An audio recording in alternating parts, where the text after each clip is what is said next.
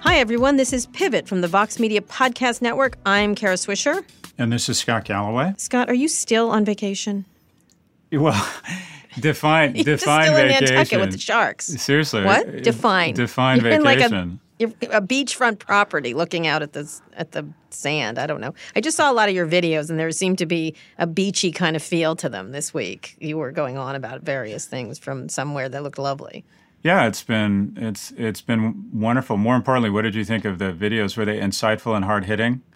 I was delighted with them. I can't believe I was watching them when I have other things to do, but there I was looking at them. There you go. She's watching I like your the hot dog. takes. She's stalking the dog. Hot takes. Yeah, that's right. So are you going back to school? Isn't school starting? My kids are already in orientation or whatever. My one kid went to senior orientation. My youngest kid went to ninth grade. Aren't you in school? Aren't you a professor of some sort? Supposedly. Some sort is the operative term there. What are you teaching this semester? What's your next book, in other words? Yeah. No, I'm not teaching. I'm not teaching till the spring. The key is scarcity. I used to be known as a good professor, and I was teaching 5 courses a year. And then I said, no, I'm going down to 1 now. Everyone thinks I'm great because I'm never around.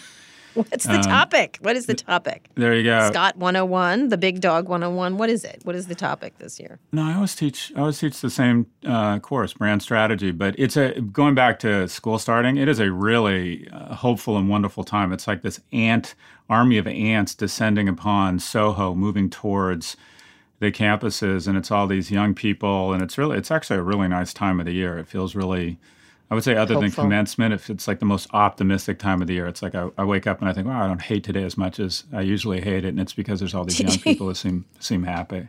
It's a nice time of the year. Back to school. House in Nantucket. Listen to me. Do you have a theme for the year? Do you have any thematic ideas that you're going to push upon these young, impressionable minds that you will warp? My theme is get through the fucking year. What do you mean theme? My theme. I don't theme years. You had a theme. You said the algebra of happiness came from an idea. Do you have a theme? Is there a thematic issue for the students of NYU this year? No, I mean, my big theme right now is that I think of it in business terms. I think we're in this, monopoly era, and I think it's changed. It's kind of changed the way people approach business, or how business is being, or how you're creating shareholder value. And that is typically my course, brand strategy. You talk about the ultimate algorithm for creating shareholder value is these intangible associations, traditional brand management, and we've really moved to this monopoly era where it's all about trying to establish yourself as a leader, get access to cheap capital, and then with that cheap capital, build against those promises, those crazy promises you've made, and hope that you can get there without coming across as a Theranos when you get too far out over your skis like Theranos or WeWork, and basically pull away and make the jump to light speed and no one can catch you. That's kind of the strategy now in business. So to a certain extent, in my department, the marketing department and the marketing department of every top 20 business school, we're basically, the curriculum, quite frankly, is training kids to go get a job at Heinz and be laid off 2 years later. So I'm trying to move to a curriculum of, all right, what does it mean to establish leadership in an information network economy, establish a great story, a great product, network effects, flywheel effects, moats, get access to cheap capital, and then, pull away with moats that are really expensive, whether it's a fulfillment network or incredible engineering. But things have changed. Things have changed so dramatically, Kara. And I think I know that you probably got more than you wanted here. I think as business schools. I got you to actually think on your long, long, long summer vacation. I actually got you to actually clarify. Which I resent. What are they paying for you there at NYU? I'm soon to be paying a college tuition, so I'd like to know what I'm down for. So I'll tell you what I started at. The first class I taught, I was an adjunct professor, and I made $12,000 17 years ago, and I make more than that now. All right. No, I want to know what the students pay. I don't care what you make. You are clearly comfortable, my friend. Yeah. The student... Like $1 million? I think the tuition is somewhere between, let me think, 10, 20, 30, $7 million a year is our tuition now. Yeah, $7.1 million. No, I think it's about $62,000 or $68,000. But in the reality is at NYU, it's still a great buy because we've decided in our society that the only people who get to innovate or capture shareholder value are monopolies, Amazon, Apple, Facebook, and Google. And the only people that get to go to work for monopolies are people from top 30 schools. And the only people that get to go to top 30 schools are children of rich kids who there's more from the top 1% of these schools than the bottom 60%. And the only people who get to go to the top 30 schools are the children of rich people. So basically what we've decided in the United States, that all the spoils are reserved for the children of rich kids who get to work for monopolies. What a surprise, Huey Long. So this is a big shockaroo to the rest of the United States. Listen to me. Speaking of which, we have a lot of things. There's so much news. Sorry, you set me off there. I'm clarifying you. You're coming back after Labor Day. I'm clarifying you for the students. I'm improving your ability to speak to them. I think you're welcome. It's a pretty low bar. Students. It's a pretty low bar. Exactly. Listen, let's start by talking about Peloton, which Scott has talked a lot about online already. Yep. So tell me about it. You had some thoughts on this. Yeah, I have quit SoulCycle, as you know, because I have ethics and you do not. But go ahead, move along. No shit. So what? Well, let me ask you first. What are you doing to get your fix of endorphins now that you're not doing SoulCycle? I'm walking everywhere. Well, that's not going to do it. Do you have a Peloton? Yes, I do. I have. That was left to me by the people whose house I bought. They just didn't want to move it, and so they just left the Peloton.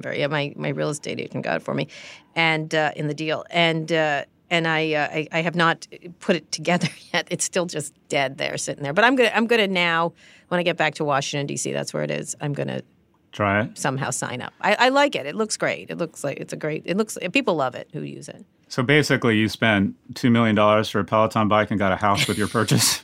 I did not spend that much for a house, Scott. But okay, so yes, essentially, yes, I will cop to that. It's not that much, but nonetheless, I have one. I haven't used it. I've heard people who use it love it, but of course, it's a thing for rich people, right? So talk to me about this. Okay. You had a lot of thoughts on the Peloton S1 because, again, they said in John Foley's public letter, he told investors, on a most basic level, Peloton delivers happiness. Yeah, 100%. Yeah. So one thing that was interesting about this is that you and I both received emails and Twitter saying, I can't wait for the takedown of Peloton by Kara and Scott. Everyone was expecting us to come out and do a full, go gangster on these guys the same way we did on WeWork.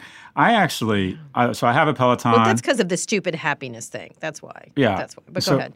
So Peloton, first off, Peloton is not WeWork. Peloton, I have a Peloton. I pay the $20 a month. I mostly pay the $20 a month to sit and stare at a screen that has a really hot person bouncing up and down yelling at me, it's sort of like BDSM of the information age. Then I'll pay $20 a month for that. But all right. This is actually a pretty good business. Now let's talk about. Here's why. Break it down, Scott Galloway, on your Peloton as you pedal away. Everybody is trying to be a SaaS business because recurring revenues that you can predict is just a better business that gets incorporated to someone's kind of workflow or daily use or becomes addictive. And Peloton actually does have a lot of the dynamics of a software as a service firm in that it has, first off, the hardware which comprises about 80% of its revenue. It's a $2,000 piece of equipment, and it has 45% margins, which is really impressive when you figure that the highest margin tech hardware company traditionally has been Apple at 30 points of gross margin. So the fact they're able to get 45 points of gross margin is really impressive in and among itself. In addition, the subscription side of the business, the $20 to $45 a month you pay, for people who don't know it, you get on the bike, there's a screen, and then there's lessons. Scott had a shorthand version of that, but they have all kinds of lessons with their top instructors. That's right. And you can pick and choose them. You can do them live. You can do all kinds of things. You can do them taped live, things like that. Different lengths, different intensity. They evaluate you, rank you. And that business, that subscription business, which really is similar to a cable company or a software company, is 20% of revenue, and it's grown from 15% of revenue. And then within that 20% of revenue, about, I think, somewhere between 10 and 20% of that is the app that's unbundled from the physical bike. So that's people who want to be on a fitness program and run through the park or ride their own bike. And if you look at the churn rates on these things, it's really low. It's 0.7% per month. That's probably somewhere between 80 and 85% a month. And the software companies or the SaaS companies that trade at a ridiculous multiple, typically the two key metrics you want to look at a SaaS company are what's called logo renewal, and that is, in this case, what percentage of your members renew every year, and then dollar renewal. And that is of the, say, 80% or 85% of people or companies that renew for the second year that software program. What do they spend relative to the year before? And ideally, you want to see revenue growth of like 110 or 120%. So if you can get 80 plus and 110 plus, meaning that like AWS, it's got like 90 or 95% renewal, Right. and it's got 120 or 130% So people dollar spend renewal, more. and people spend more. Now, I don't know, I couldn't find the dollar renewal here, but it looks like the logo renewal or the Remember renewal has strong SaaS-like metrics. So what do you have? You have really high margins on a tech hardware product. You have a recurring revenue stream that is growing at a good clip and has SaaS-like renewal rates. And you have $1 billion, $910 or $920 million in revenues, up 100%. You have explosive growth. It's losing somewhere between $200 and $300 million, but a lot of that, the margin, they got criticized for the margins on their subscription service is only about 44, 45 points, which isn't software-like gross margins, but a lot of those costs are things like studios, talent, licensing for the music, and you would think as they get to scale that those margins would go it's up. interesting. And they're adding adjacent businesses. That's what, there's these things like Tonal and Mirror and all these things, which is at-home gyms, which are these things that have little things that, it's sort of the old, like, remember Bowflex and stuff like that, That's but it's right. like a fancier version of Chuck Bowflex, Norris essentially. and Chrissy Chuck Brinkley. Norris, yeah. And so it's these things you put. I'm going to try one because I'm trying all different things in the wake of my SoulCycle debacle. And it's interesting because they are also moving. Not just Peloton is not just bicycle. It's all kinds of exercise things. And so it's an interesting question. It's interesting what it does to exercise places like the Equinoxes of the world. People don't want to go to them. So it's definitely, there are definitely innovative ways to exercise now that are very different, that don't sort of like having a trainer without having a trainer. Mm-hmm. And at the same time, there's all these businesses like Rumble, with Orange Theory, there's all kinds of those things that are happening, which are SoulCycle-like. So I agree. I think it's an interesting business. We talked to them years ago because it's the question of whether they can make it broader than just a bunch of rich people. I mean, the funniest. I retweeted this whole thing on Peloton. It was a joke. It was a Twitter meme that was hysterical about placing your Pelotons different places, and it was because making fun of their marketing, which is all about aspirational rich people, and it was really funny. It was like, I have this down in the basement with my nanny, who I make do this while she's doing the laundry, and it was super funny. So that's the question: do lots of people use these things? Yeah, it's but it's got to that point. When you were talking about class earlier, one of the things, the first slide in each of my classes is I don't think you can build a company that can be worth tens of billions of dollars without specifically knowing which instinct you're tapping into. And in some God, love, consumption, procreation, Google, Facebook, Amazon, and Apple, respectively. And I think Peloton really does tap into this instinct that as a species, we're happiest when we are in motion and surrounded by others. And that is, when you and I are in our 80s, supposedly the things we'll remember most is when we are walking around Rome with our kids, or when we were playing a sport, or when you're in the company of others and enduring some sort of physical exertion. That is supposedly when we're happiest because it goes back to the days of hunting and gathering, et cetera. But this kind of artisanal, if you will, sweating, where you're in a community of like-minded people. Well, think about it. On my block, we have a SoulCycle, we have an Orange Theory, we have a CrossFit, we have a yoga studio. I think there's a Rumble opening up. All these things are $30 to $40 per session, which is ridiculous when you think about it. But it's people saying, okay, I'm going to spend less money on stuff, and I want to go be around other people and be in motion with them, and it's going to make me happy. So it's definitely a huge industry. The fact that this connected fitness with software like metrics. Now, their last round valuation, let's talk, all of this has to be set against valuation. Their last round private valuation, $4.5 billion. So it's already trading at 5 times revenues, which for my mind is pretty rich. They're talking about going out at an $8 or $9 billion valuation, so 10 times revenues. So this guy, Josh, I think I'm blanking on his last name, Downtown Josh Brown, who's is his Twitter name, and I think he's fantastic. He's on CNBC, and he works with Barry Ritholtz. But this guy is such a clear blue flame thinker around stocks.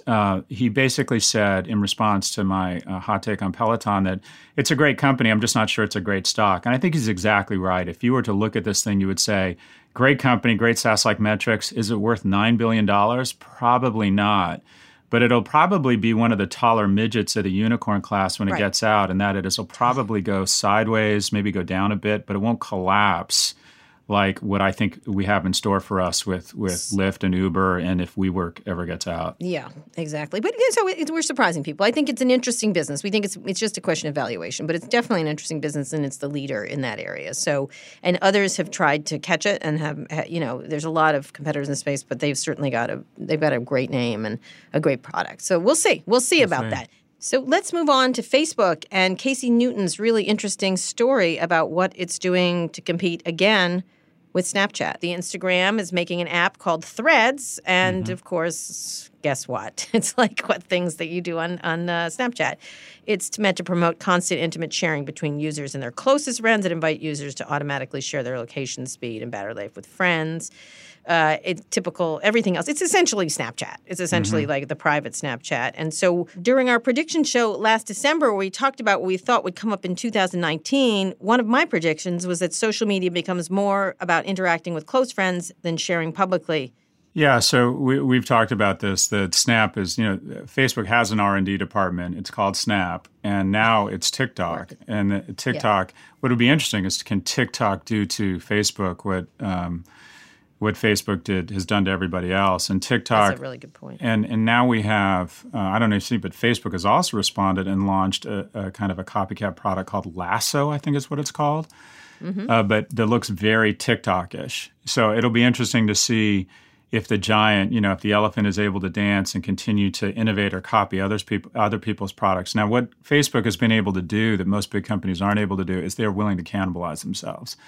And that is, they'll say, I don't care if it cannibalizes our legacy business. If this is where the puck is headed, this is what we're going to do, and we're going to go hard at it. But to Snap's credit, and you predicted this and I didn't, Snap has carved out a nice niche for themselves. They have. And has been able to has been able to hold on. Yeah, I might go see Evan Spiegel next week they're having an event in Los Angeles. It's kind of interesting. But it's true. I always feel like if you have a creative product, it works. You know what I mean? You can't just get by on copying everybody's stuff. People are onto you. And again, I have to say, even though the teens complain about Snapchat, they're consistently using it, which is interesting. To me, it's really interesting. I don't think he's going to stop using it when he goes to college either. So it's an interesting we'll see. I think creativity does win out. The last thing is, which it feels like 100 years ago, and maybe you've been on this island that you've been on, but Trump claiming that he could use emergency powers to force private companies to relocate out of China. He said he has no current plans to do so, but he hereby orders people if he needs to. This is obviously ridiculous. But I'm just curious how you think, Apple has this event coming up, and they're going to be, who's going to pay for the tariffs? Tim Cook went and met with President Trump, had dinner with him. Where do you see this playing out, this sort of after the G7, where it's going to go, this tariff war? China's just said it doesn't want escalation. So, it seems to change every week. So I heard, and I've done some investigative journalism here, I heard in that meeting between Tim Cook and Donald Trump that based on the recent run-up in Apple stock, that Tim Cook has decided he has offered to buy America from the Russians to Trump.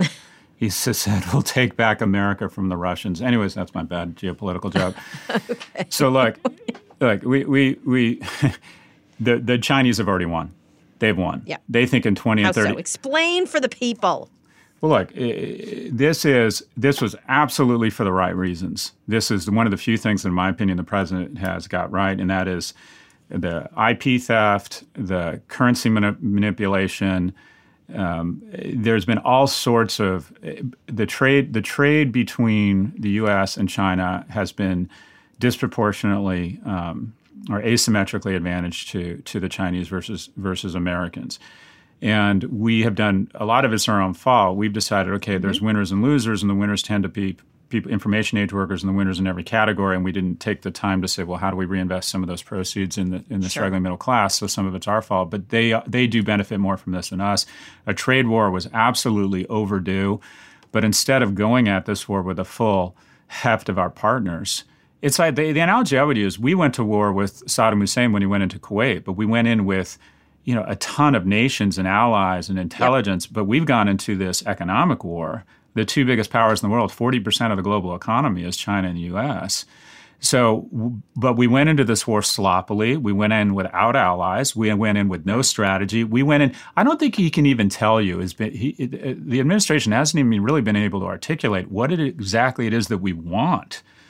So we're angry, and we can highlight why we're angry. I think he's just saying unfair. That's really okay. But what exactly do you want? And then again, we think in election cycles, and he's constantly backpedaling. The stock market goes down. Someone tells him that if you go into a recession before the election, you're going to lose the election. So then he goes, "Well, I'm having second thoughts about it," or maybe, or me and they reached out, and we're going to get a deal done. And then the Chinese go, "Well, actually, no, we didn't reach out." I mean, they have won. They have figured out we have this guy. The election is coming up.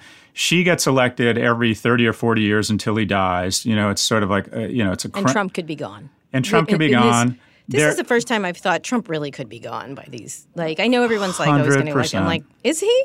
Like, the levels on women, the levels on... Yeah, it's happening. Everyone's tired of the show, and this is a show. Yeah, the Dear Leader show. And I think the Chinese have already won. They've said, you know what? We can easily go in another 18 months and just at this point... It's like the Chinese are like, you started this. Let's play it out, boss. Let's play it out. I think you're 100% right. It still will have impact on companies like Apple and others. Who's going to eat the tariffs? It could cost. There was some reports today that it could cost from $500 million to $5 billion to their. And they have this money, but will they eat the costs and not raise the prices? And we'll see. We'll see how long it lasts. But you're right. Everyone's playing the waiting game with Trump, and I think it's the same thing with the media.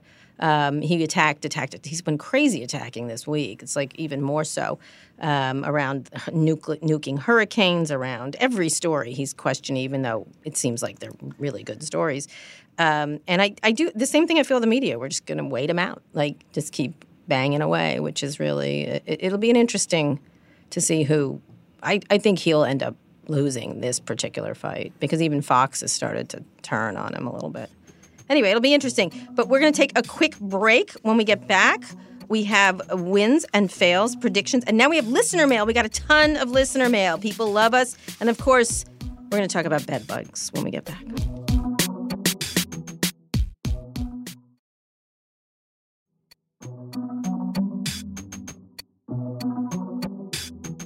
We're here with Scott Galloway and Kara Swisher. Scott, what are your wins and fails? Well, my fail is I just think this probably the most poorly orchestrated war, economic war in the history of the U.S. that could potentially take the global economy. I don't want to say take the global economy down, but if you think about what we were just talking about, companies, the U.S. can hurt China pretty badly. And now it's ego, and he's talking about raising the tariffs. They can endure that, but as they become less confident, they'll purchase less machinery or manufacturing equipment from Germany. Germany, in turn, will feel less confident.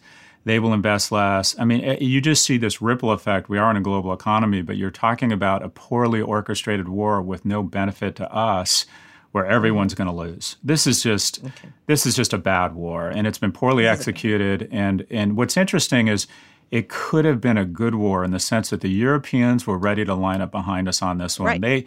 They agreed. They kind of quietly nodded their head that this war was overdue. It's just been so poorly executed. So my lose is what could have been, I don't want to call it a righteous war, but the right war with good outcomes had we realized its strength and powers in the agency of others, and instead we have just botched this. I mean, we've just botched it. I think the Chinese have already won. So that's my lose. What's your lose? That's your lose. There's a couple of them. There's a wide range of things this week. I do think this thing that I work for the New York Times. I write a column for them. But a lot of these letters people are writing, angry, two people at the Times wrote letters angry to people over fights on Twitter. Yeah. And one was Bret Stephens. The other was an editor, a political editor. I'm totally blanking on his name. And I think it's really important during this time of real attacks on the press not to act like jerks, to readers that call us names. In one case, this professor, who's a very clever professor, he wrote a great piece in Esquire, actually, at George Washington University, tweeted a joke, and it got no retweets. It got very small lights. And Bret Stephens, who works in the same section I do, the opinion section, he's an employee of the Times. I'm not. Emailed his boss to complain in him and didn't want to be called a bed bug. And I just cringe when reporters do stuff like this. I get called names all the time. Yeah. I don't know if you do. I don't care. Like, fine. Like, in fact, someone didn't like an interview I did with Huawei, and I agreed with him in some place. I didn't think it was as successful as it could have been. And I just like engaged and agreed. Like, I didn't like write a letter because he was kind of strafing me. I deserved it. And it's really important for the press right now to like do their job and do a great job at journalism and have any opinion you want. But when you have an opinion or write something that people, that's controversial, expect to be called names and don't we have to take it. We have to, unfortunately, especially because the president is doing this. And it's offensive and damaging what the president is doing against fake news almost constantly. And we just can't play into it by just take it. Like, if someone calls you a bed bug, just live with it. Like, live with the friggin' bed bugs. Yeah, I thought of you when I saw this because I like Bret Stephens. I think some of the more thoughtful people at the New York Times. One of the reasons I love the New York Times and it separates them from News Corp is they actually try to bring on thoughtful people to provide the other side. I don't know if you've ever seen, when The View decides to bring on a conservative, it brings on Meghan McCain. And they're like just to kind of make their point.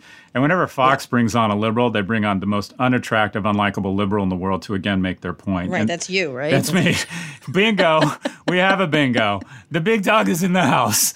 Anyway, so anything. Hello, I'm here to get beaten. Remember they had Hannity and Combs? I'm making Remember their that? point. Oh, I am man. literally making their point. Anyways, but they do a good job of bringing on these thoughtful conservatives, and Bret is very good. And I thought of you because occasionally people get in your face, and what you do is you clap back and you get in their face, and you do get into these little, what I'll call these little Twitter border skirmishes.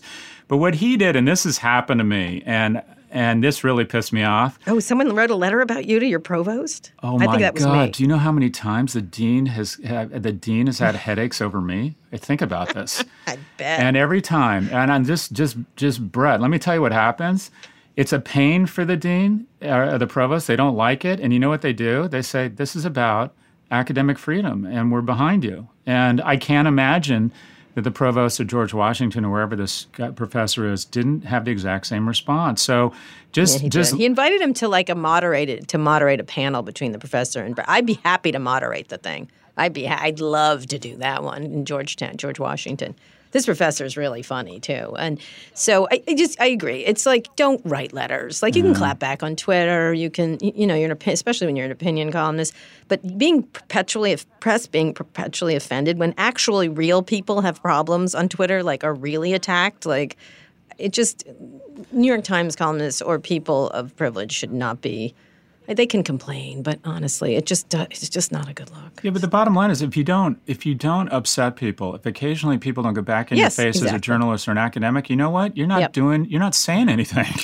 So expect a little bit of it. And there's two ways to go. I used to get back in people's face, and you were sort of a role model for me. And now I decide that when I get back in their face, I start thinking about it too much, and it weighs on me, and it upsets and it depresses me. Now I just ignore it. I just don't respond. I end up being pals with most of those people because I'm not that mean. I'm funny, or I sometimes it's funny. I end up like my whole Scaramucci thing. I went after him for a long time, and then he's not my pal, but you know what I mean? Like, I tend to use humor a lot more in the thing. I just think you should expect to be attacked. Welcome to the as kitchen. A journalist. Welcome to the kitchen. Yeah, exactly. Yeah. I think no more letter writing. New York Times people or any reporter. No more letter writing to their bosses. That's just 100%. So Wynn, let me talk about a Wynn. It's along the same vein.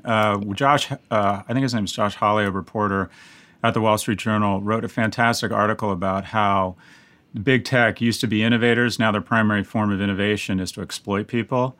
And it was really powerful that now the way they're adding shareholder value is, okay, how do we figure out a way to pay 4 million driver partners less than minimum wage and delay and obfuscate the actual analysis of their pay? And some great articles have come out recently saying that, no, they are actually making less than minimum wage, or to have more and more contractors or what have you. But the new era of innovation is exploitation. And it's not only sad, but it's an important point. It's an important topic that needs more discussion and more examination. I was even thinking about AB InBev. There was so much innovation in the drinks category in the 70s and 80s, and then AB InBev came in and said, all right, our primary source of innovation is to cut costs, and now they've kind of cut down to the bone, and they need to start innovating again, and they're coming out with all these great little kind of malt brews and different things. But we're in this really unfortunate stage with big tech, where the primary source of innovation is exploitation. And it goes back to another key theme, and that is without more journalists, I'm jumping all over the place. I apologize, but I thought one of the biggest stories this week, and it just made me really sad reading about it, was Oklahoma's decision to fine Johnson & Johnson $550 million, and the fact that Purdue may in fact be bankrupted or take themselves into bankruptcy and then come out as an up corp, and all the proceeds and profits go to the victims of opioids. And I really wonder if there had been as many journalists in this nation doing long-form journalism as there were 30 years ago, would we not have recognized the devastation, misery, and just general tragedy of the opioid crisis sooner? And well, that is what we're doing with the social media, Scott. I feel like we're ringing the alarms and stuff like that. I think it's a similar thing. Or it's not as devastating as the opioid crisis, but I'm saying I think journalists did write a lot about it. I think the question is people were okay with it, and it takes a while for people to finally act on these things. I don't know how. It seems like every kind of crisis like this, whether it's a water crisis or pollution or whatever, someone goes too far, just like Trump removing the methane rules today, and then there's going to be cancer and deaths and everything else, and the press will write about it, and then there'll be lawsuits. It seems like the American way. Well, it goes to the notion that Americans, because we're in love with the macho, right? We're Clint Eastwood and General Mattis, who I'm actually interviewing next week, and I do think he's ask him. Get him to say Trump's name. Yeah. People who don't do allies are bad. Like, which people? Which one? Like, Did you notice that book? He never says Trump's name. Yeah. Well, I don't think. I think that's the way I think that's his punishment. I think Trump would rather use his name in a negative sense and not use it. But anyways, there's this macho where we've decided, okay, regulation is wimpy and European, and the reality is some of the tragedy of the commons has been because we haven't had enough regulation. That's right. We haven't had enough scrutiny. We haven't had enough thoughtful people, elected officials saying, well, what happens when people become addicted to opioids, and who's responsible for that? And even weird things, like I was thinking about it, George Michael, Tom Petty, Prince. We think that they died of heart attacks or overdoses, but weren't those really opioid deaths? I mean, how come it's just strange we haven't connected Elvis.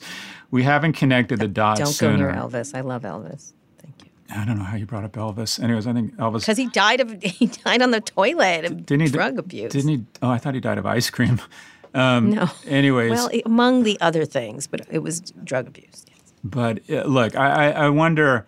I wonder if we're about to acknowledge that regulation isn't necessarily a bad thing. It doesn't mean we're wimps if we ask our elected officials to be more or have greater scrutiny, and also hopefully armed by the greatest police force in the history that doesn't carry a gun or badge. Journalists. Guess what? Real women regulate. Real women regulate? Get ready for Elizabeth Warren, President Elizabeth Warren. So are you all in on Elizabeth? Do you think is she? I don't know. Now that I'll tell you, my win for the week is now there's just 10 of them on that stage, which you can see them all together. Gillibrand out, Hickenlooper out. Yeah. And predictions. Do you have a prediction? No, bro, I guess. I do not have a prediction. But first, we have the listener email and voice email. So before we get to predictions, let's hear from some listeners, shall we? Go for it. Hey, Kara and Scott. This is Dan Alasso. I'm a history professor in Bemidji, Minnesota, and a big fan of Pivot. Super sympathetic to your approach, Scott, to inequality and class. But I gotta ask, what's the beef with Tesla? EVs are not as dirty as ICE cars, and Tesla is unlikely to increase the number of cars purchased, especially if autonomy ultimately works. It's more likely to shift cars off of petroleum while we're waiting for overall volume of vehicles to decrease, which could make all the difference to the carbon tipping point. And VW, give me a break. Dieselgate 2 with a new defeat device that apparently turns off the cleaners above 90 degrees Fahrenheit and below 50.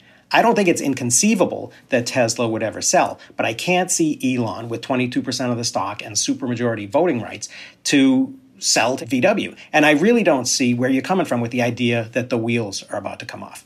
If you guys really wanted to go after Elon, the question to ask would be, who's going to rule in space? Are we really going to hand the moon or Mars or the asteroid belt or even low Earth orbit over to billionaires to try to create some type of Robert Heinlein millennium just because they're the guys that can get there? Thanks for listening. Wow. The Bemidji people are smarter than you are, Scott. I want him as my new host. God, I hate it when thoughtful Bemidji. people call me out. So what do you say? Answer. So first off, word to your mother. That was really impressive, and I think a lot of your points are really accurate. And he said a lot there, and I'll go in kind of reverse order. Where do we agree? I don't like it when wealthy people become the new arbiters of giant social projects. I don't think that we continue to allocate more and more of our government expenditures on the interest on debt, which is now greater than our expenditures on military, such that it crowds out all discretionary spending. And all discretionary spending around how we move forward humanity is left up to rich people. I call it the Pablo Escobar building parks phenomena. I don't like rich people getting to decide how we allocate big leaps in our society. So I agree. I think it should be NASA, not this sword fighting with your dick competition between Musk and Bezos in space. I don't like it. I think it's an externality of this incredible income inequality where we have people worth the GDP of Norway. As it goes to Tesla, I think there's a fair point, and that is, I've said bullshit. Tesla is not good for the environment, and a lot of smart, thoughtful people get back in my space and say, on the whole, it is good for the environment. And I think I have to acknowledge that some of my own personal bias comes into this because I do not like Elon Musk. I think an individual who feels that he's beyond or above corporate governance and above what I call just general standards of behavior, calling strangers he's never met pedophiles. I have found that personally I want Tesla to lose. So there is some personal bias creeping into my viewpoint, which is quite frankly incorrect and inappropriate. So he's right. I do think on the whole, Tesla is probably going to be a good for mankind. Now on valuation, I disagree. This thing is absolutely going to crash. And it's not a function of it whether it's a good company or a bad company. I just think the structural economics of the automobile industry make it almost near impossible for an independent automobile manufacturer to survive long term. Now, whether VW or Toyota or Daimler could buy it, that's a fair point. They may not have the balance sheet, but be clear, boss. Elon Musk is going to decide that rather than have the embarrassment of taking his company into Chapter 11, he is going to sell this thing. And every day he waits to sell it means he sells it at a lower price because this company is an auto company. It should trade at a multiple like an auto company, which means it's barely worth the obligations, the repair warranties, and the debt they have on it. So I agree with him. I acknowledge his point. By the way, that was a really thoughtful point, and thank you for taking the time to actually do that. Everybody, please call in and do these. We like answering them, especially when you argue with us, especially Scott. Really, I'm always correct. So there you go. Really but he's absolutely right. There's a really tough article on Elon Musk this week in Vanity Fair about Solar City. And I think one of the things that I came away from is there's some really troubling things in the story, but that these are big ideas and ahead of their skis is a very good way to put it. Some of them are like what's going on at SpaceX or Tesla or Solar City are great. They're not small ideas. And so it's complex is what it is. Yeah. Is what it is. Yeah. Anyway, thank you, Dan. From Thank Bemidji, you, Dan. we really appreciate it. So, Scott, we're going to do predictions, but here's a question that came into our inbox is how you come up with your predictions, Scott. What is the formula? Is it a magic 8-ball? Do you have chicken entrails? What is your methodology around your predictions? Or you just, I don't know, sit and stare at a wall? What is your manner? Sativa. Predictions. Okay. No, look, seriously. I spend all day. How do you come up? People want to know. I spend all day. I work with a group of really talented people, and we spend all day kind of marinating in data, looking at trends in data, and some stuff just kind of bubbles up to the top that seems fairly obvious. And one of the keys, so the if you will, the steel in the ground or the pillars of predictions are data, and you will see trend lines start to appear around data. So there's some fascinating things coming out of retail right now. We're going to see the resale market, secondhand clothing, be bigger than fast fashion in 2028. Mm-hmm. That's incredible data. So I'm thinking about a lot of predictions off of that, what that means for retail. And then the key around making predictions, that's the underpinnings, that's the steel.